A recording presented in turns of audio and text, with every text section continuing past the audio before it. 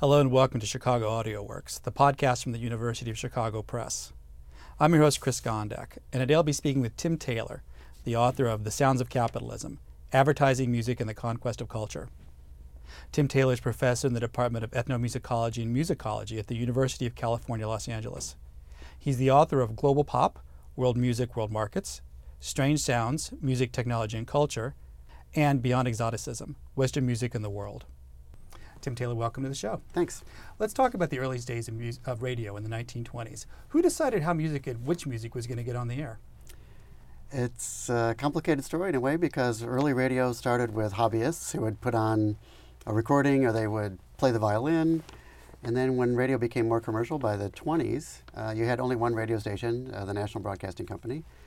And at the same time, you also had advertisers who were producing a lot of radio shows. And it was a complicated sort of dance that NBC and advertisers did between, figuring out this is the kind of music that we want on the air, this is the kind of music that's going to sell the product that we want to sell, or this is the kind of music that's going to represent our young and not very reputable industry. So there were then and always conflicts about, who is in control and what kind of music is best to put on the air. That's actually a really interesting way to start the conversation because, here in the 21st century, radio is, everybody knows about radio, but if we go back to the 1920s, it was largely an unproven medium, and I guess it would take, kind of like the person who first ate the oyster, probably take an advertiser to be pretty brave to start putting some of their money off of print and moving it into music and radio. Yeah, it was a big risk. The main trade journal in the early 20th century was called Printers, Inc., which gives you some idea of what people thought advertising was about. It was a print medium. People talked about billboards and other things. There are some other sorts of advertising, but mainly it was a print medium. And it was really hard for advertisers to figure out what to do with radio, what to do with sound, because they thought that sound was much more intrusive than a print advertisement where, if you didn't like it on the newspaper or the magazine page, you could just turn the page. But having sound come into people's living rooms, selling goods, was thought to be anathema by a lot of people. And the idea of trying to convert notions of print advertising to sound advertising was really complicated. So in the early days, you find lots of people talking about music can be the headline for your advertisement. And there was all these analogies made with print to sound because people just didn't know how to conceptualize sound as something that could sell. Did audiences, actually I guess, did the advertisers have any idea who was actually listening to these shows? I guess conversely, did radio stations have an idea? So if we think today, if I were to go into a company and say, if you advertise on my show, this is the audience that I reach, and these are the people that are buying your products. I imagine that really early on, this was kind of a terra incognita. Nobody really knew who was listening, and conversely, what kind of music they were interested in. Yep, that's exactly right. There was a lot of consternation about, who was listening. We're spending all this money on these musicians and all these engineers, and we don't know what we're getting. Whereas again with print, people knew. We know that New York Times sells X many tens of thousands of copies in New York City or in this neighborhood or that neighborhood, but with radio, nobody really knew. So very early on in the beginning of radio in the 1920s, there were contests, there were giveaways. Write into us and we'll give you a free recipe or we'll give you a free piece of candy, and people thought that this was a generous thing to do on the part of advertisers, but actually it was a way to try to figure out who was listening and where they were listening. But also it was a way to try to figure out something about the audience. So early letters from fans were analyzed very closely in terms of quality of paper, quality of penmanship, amount of education that you could discern, like was the grammar, good in these writings, was the grammar poor, was spelling good, was spelling poor, all as a way of trying to figure out, who is our audience. And then of course there are lots of polls about listener preferences, what do you want to listen to, polling in a sophisticated way like we currently think of it didn't really exist, and listener polls in particular were very, very crude at the beginning. I want to talk about one of the acts. We're talking about different acts during this history, but the first one that I really caught my eye from the late 1920s were the Clico Club Eskimos. Yep. You got to explain, who were the Clico Club? I got to say this, Clico Club Eskimos, and what was so unique about them? Clico Club was a ginger ale that I think was manufactured in Massachusetts, if I remember correctly. And they were an early radio sponsor I think starting in 1927. They had an act called the Clico Club Eskimos. They had a sort of a cherubic Eskimo that was their trademark. And they decided that the best way to promote their brand, their ginger ale, was to hire a band of banjos, because they thought that the plucking sounds of banjos that captured the effervescence of their ginger ale. So they had 4 or 5 banjo players. They had some accompanying instruments too, but mostly it was banjos. And this became an iconic early radio show. Iconic to the extent that it was actually revived in the 50s, and that's how we can hear them today. Nobody was recording their shows back in the 20s because recording was very cumbersome. But the musicians made commercial recordings, so you can hear what the musicians sounded like apart from the radio show.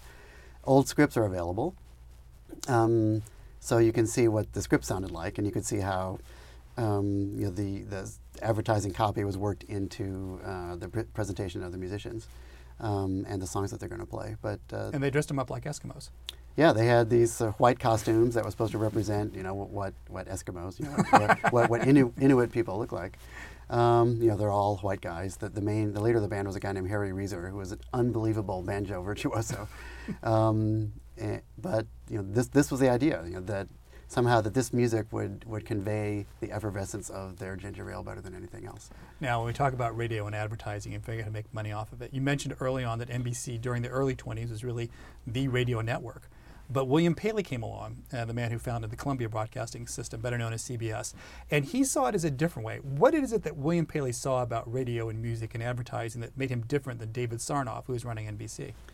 Well, NBC made its money because it was owned by Westinghouse and AT&T and General Electric. So the way that they made profits was to sell radios.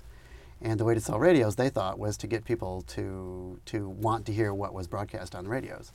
But the Columbia Broadcasting System did not own any, did not have any interest in radio parts, or AT&T, which is how in the days before satellites, that's how this radio signal was conveyed, great distances. So Paley's idea was that what you sold was not a program or not radios, but what you sold was audiences. And this was a revolutionary idea. As much as most of us would say we hate commercial broadcasting, at least I do,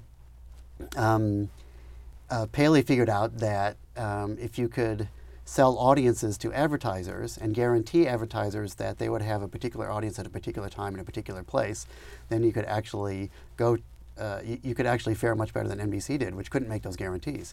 Their system allowed local stations to keep the primetime slots if they wanted and put their own acts on, because primetime was the best slot, even in the 20s and 30s. Paley figured out that if he could entice his affiliate stations to surrender primetime, or to entice them to let CBS have the best slots, then CBS could go back to an advertiser and say, we can guarantee you, Metropolitan New York from Saturday 8 o'clock to 9 o'clock. And NBC just couldn't do that. This is pretty well known to broadcast historians, but I found some archival evidence that talks about this, about how people in the advertising industry are complaining about, NBC, they don't have their act together yet, unlike CBS, because they can't guarantee the audience that CBS could do. And now it's fairly common for people who study the advertising industry and broadcasting to talk about the audience as the commodity. But that was a revolutionary idea of Paley. He was really a kind of a business genius in that regard. How did the Depression affect music? On radio, I guess I should specify. Well, I actually found something in the NBC archive, which is in Wisconsin, where they actually say no mention should be made on the air of bank failures or the economic downturn. So the radio industry just sort of went happily along. Some major figures in the industry, like Bruce Barton, who was one of the founders of what became known as BBDO, he said that the Depression didn't affect them at all. He writes, we hardly knew there was a Depression. Other people I've read said that the Depression did hurt. What did hurt the broadcasting industry? What really happened is that you saw that the gingerliness with which advertisers treated the audience, the radio audience, kind of disappear. The fears of selling goods in the home pretty much went out the window because they were desperate to sell goods.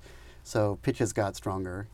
Musical acts, I don't know if it changed the nature of musical acts, but you did see during the Depression the rise of the radio jingle, which was a massively important sales device in advertising, which was sort of a hard sell pitch, but wrapped in an easy to swallow musical message. I would have thought it absurd before I read your book to even ask this question, but I've learned from this book and some other things that there are people out there who don't know what a jingle is. So can you give us, I guess, a quick thumbnail sketch of what a jingle is? It's a short, happy, snappy, hopefully unforgettable, at least unforgettable, hopefully unforgettable by the people who write them, tune that mentions some attributes of a product and sometimes not much more than that. Was it controversial when they started? I mean, you also talked about the fact that we went to the Depression, all of a sudden the gloves kind of came off and stuff had to be moved and the jingles were kind of seen as a little bit more of a hard sell. Yeah, it was, but it wrapped up in often a really, really catchy tune. There was something of a craze for jingles when they first hit the scene. There was something before musical jingles in the 19th century that were just verse, not music. And you could probably trace the history of people singing to sell goods, as far back as you want. The oldest reference I've ever seen goes back to the 14th century in France. Street cries, people just selling goods and walking down the street and, extolling the virtues of the goods that they're selling. But the jingle, as we think of it, has a fairly short history in regional and local markets, but the national jingle really didn't take off in this country until the very late 30s. Was there a jingle zero nationally where you can say, okay, this was the first song that really kind of started the jingle as far as a national advertising craze? Yeah, well, there's one for Wheaties in 1926, but it didn't start the craze. The one that really started the craze was in 1939 for Pepsi Cola, where two lyricists and songwriters walked in cold to the office of the president of Pepsi, and they had a portable phonograph under their arm, and they played a jingle that they had written for him, and he bought it on the spot. But in 1939, you couldn't rent airtime in segments less than 30 minutes. And, in a 60-second or 30-second jingle, you couldn't do anything with it. So the president of Pepsi found sort of a down-on-its-luck radio station in New Jersey that would actually rent them just a short amount of airtime. And he got the jingle on the air that way, and it became so popular that the networks across the country began to start to air commercials that were short. But this jingle was hugely, hugely successful. I mean, it's translated into 55 languages. You could buy sort of popular recordings of it. My book has my book's website will have a recording of sort of a popular version of the jingle. It's called "Swinging the Jingle." It's sort of a swing version from the early 40s. I found a cartoon in Time magazine from the 40s where a couple of obvious Soviet people, there's an onion dome out the window, and these Soviets are listening to the Pepsi Cola jingle on the radio, and the husband says to the wife, "I think it's their national anthem," or national folk song, or something like that. It's very funny. So it was a massively popular jingle that Pepsi used for a very long time. But because the jingle mentioned that the price of their cola was 5 cents, when Pepsi finally raised the price, they got rid of the jingle, of that particular jingle. But they used it for a very long time. I know there was that crossover hit that they had with that. But when you say the 1940s, the first jingle that pops into my mind was the Chiquita Banana song. Yeah. Can you talk a little bit about that one? That was the next big one. The first one for Pepsi, ignited this craze. Everybody wanted to have a jingle because it worked so well for Pepsi.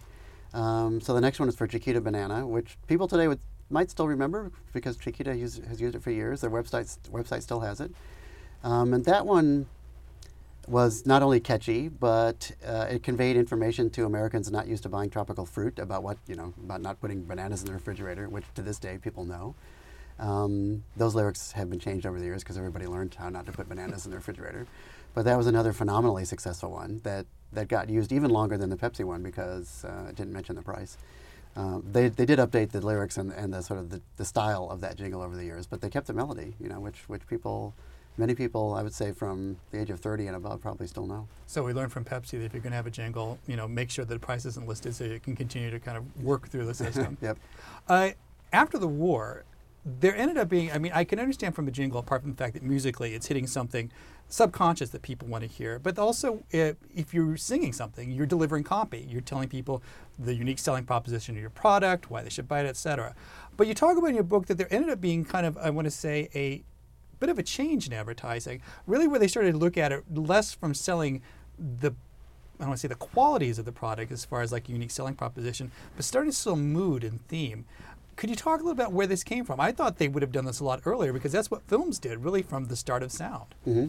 Yeah, that was one of the surprising things that I discovered. And so I wrote a whole chapter about music and mood in advertising because it didn't come in right away, which is very strange because people in film, right, even before sound film, like silent film with a pianist in the theater, people were worrying about mood because you didn't want to have happy music playing while the heroine gets shot or something. So you had to make sure that the music and what was on the screen matched. But in advertising, it was really all about animating the product, like we talked about with respect to the Clico Club Eskimos. And I've read all the trade press about music and radio, going back to the 20s and some before. And there's only 2 or 3 references to music and mood before World War II, which is really kind of astonishing. So it's very clear that people just assumed that a jingle or music advertising was going to be happy and upbeat, and that was it. And obviously nobody had to say that, but there was no consideration about degrees of happiness, or we want joyous as opposed to mere happy. There's nothing like that at all. And when TV comes along after World War II, people in radio, like they didn't know what to do with radio advertising when print was dominant. They didn't really know what to do with TV either. So people in radio simply conceptualized it as television, as radio with pictures. So you didn't find music changing, you didn't find the style of jingles changing any more than they had changed before. But by the late 50s, you finally get people starting to say, hey, why don't we start, using the sort of emotional power that music can have to sell product. But not until the very late 1950s, which is really quite surprising. And it came in not through the professional, Hollywood or New York City jingle composers. It came in through classically trained musicians who were used to thinking of music and emotion all along, as were other musicians too.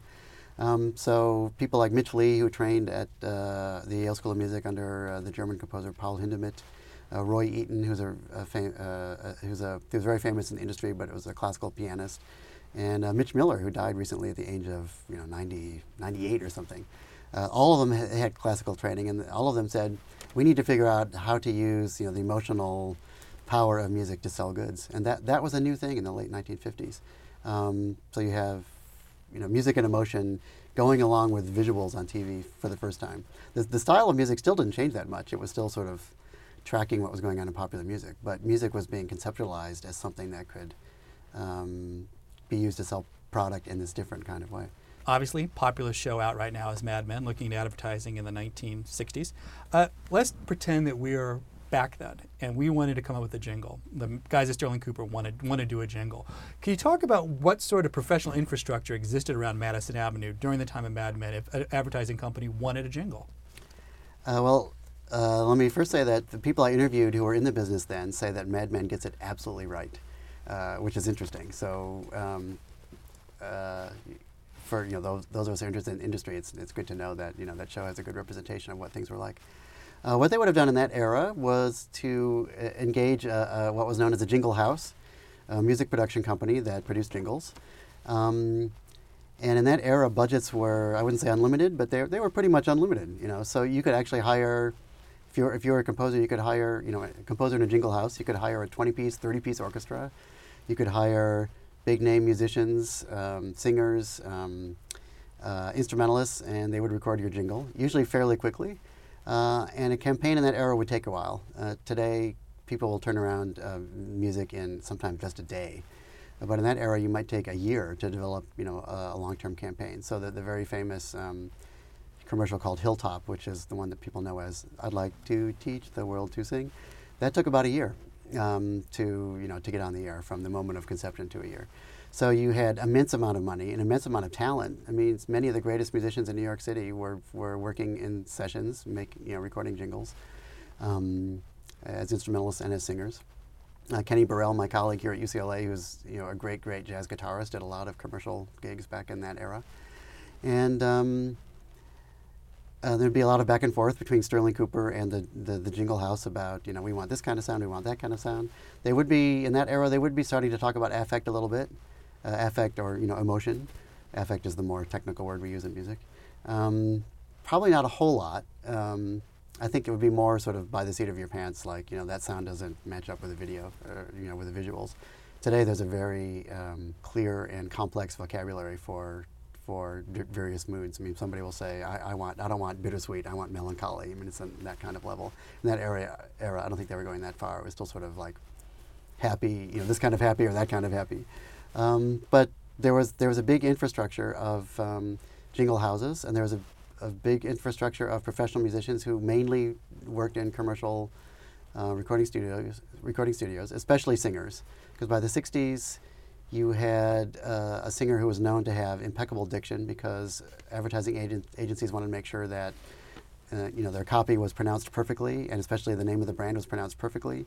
So you had singers who were really, had just unbelievably clear diction, and who could sight read, could just walk into the studio and read something off the top of their heads because they're getting paid a lot of money and you don't want to spend 3 days in rehearsal. You want to do it in 1 or 2 takes. So you had a lot of professional jingle singers, more than professional instrumentalists who do different kinds of studio work.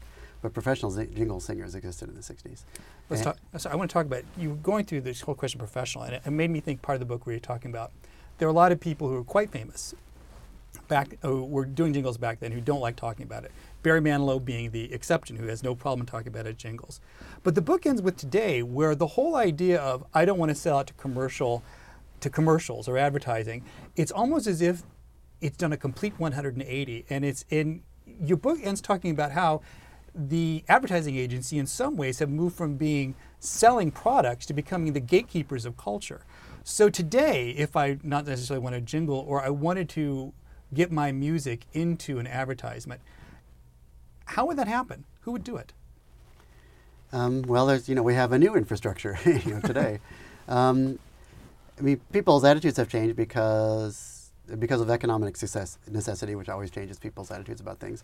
So in the 50s and 60s, when rock and roll started to edge out Broadway musical and the old-fashioned songwriter like Hoagie Carmichael, a lot of those guys started writing jingles because that was the way they could get work.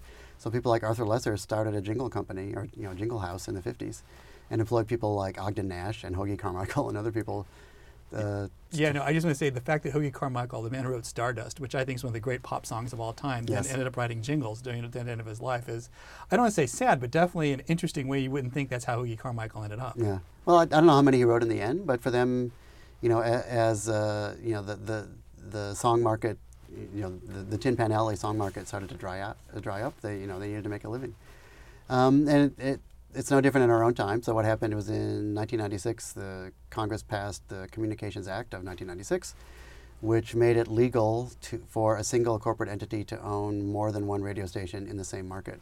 So one corporation can own 6 rock stations in Los Angeles if it wants to, or one corporation can own 3 country stations in Atlanta, or 4 hip hop stations in New York City or whatever. And that made it a lot harder for musicians to get on the radio because what happened is that playlists got streamlined. There's just less different music being played on the air, and musicians' unwillingness to let their music be used for commercial ends dried up fairly quickly. And so now there are music supervisors whose job is to find music out there, to place in commercials, to place in broadcasting, to place in films. And this has become sort of a recent and powerful profession, and they're professional listeners basically. Some of them have day jobs as DJs, like here at KCRW, and they're kind of tastemakers whose job is to find those music that might sound good at in the last 3 minutes of Grey's Anatomy or something like that. And there are also agencies whose job is to do that, and record labels and publishing companies have offices now that help place music in commercials and place music in films and place music in TV shows. So is Tin Pan Alley, that was in New York, is it now, can we think of it as Tin Pan Canyon here in Los Angeles? Has there been a locus, I guess, of that advertising power has it moved to Los Angeles simply because there is such an entertainment complex here in this area? No, there's still a lot in New York, but there's a lot here too. New York was probably historically the capital of commercial music production, but the big New York jingle houses, which they're not really called that anymore, but the big companies there will have an office out here. Some of them are based here, but it still exists in New York. Yeah. So what did you want to accomplish writing this book? Partly I wanted to tell the untold story, because this is a bunch of music, a body of music that most people know but don't know anything about. And I got intrigued because I wrote an article some years ago about world music and TV commercials, because my first book was about world music, and I remained interested in the whole question of world music. And in the course of writing that article, I interviewed a bunch of musicians, all of whom were happy to talk, because nobody sort of outside of the world of advertising had talked to them before. And they were eager to talk, and they were really interesting. And then I thought, well, gee, I guess I have a project here. So partly I wanted to tell their story, because nobody really knew it outside of the industry. And partly I've long been interested in American consumer culture, and I wanted to see what role advertising played in that, which has been often written about, but also, more significantly for me, what role music plays in the production of consumption, really, and the changing role that music has played in the 90 years that I look at in this book. Were any of the people you interviewed kind of ambivalent about their contribution to it, or are they all pretty much, apart from the fact that it did bring home the bacon and help me survive, and as a musician, I was really proud of the stuff I did? Only one person in my interviews, about 50 interviews, only one was really negative, who got out of the business, some years ago. Everybody else, Barry Manilow told me, he said, this is how I learned, the music business, was by being a jingle composer, which he did for 2 years. Most people, either they were happy about it or they'd made their peace with it. I think some of them probably had harbored ideas of being a rock star or, a Tin Pan Alley, famous composer, which didn't pan out for them. But they still got to be in music, which they wanted. And for decades up until the 80s, there was a lot of money to work with the best musicians. So most of them actually, liked doing it and continue to like doing it. Now, you're a professor of musicology. You're also a performer. You probably listen to tons of jingles while you're doing this. Is there one jingle in particular that makes you think, for what they're trying to accomplish musically and emotionally and mood, it's like they really nailed that. That was a really, really good jingle. Yeah, there's a lot of really great jingle music composers, I would say, but I think for me the best two are Barry Manilow, who wrote maybe my favorite jingle of all time, one for Band-Aid. I am stuck on Band-Aid, Brandon, Band-Aid stuck on me, which I think is unbelievably catchy. He wrote some other famous ones too, but I think that one to me just sticks in my head.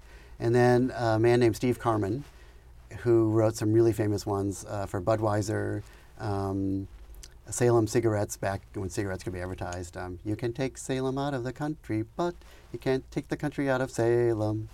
And some really, really well-crafted and very, very catchy tunes.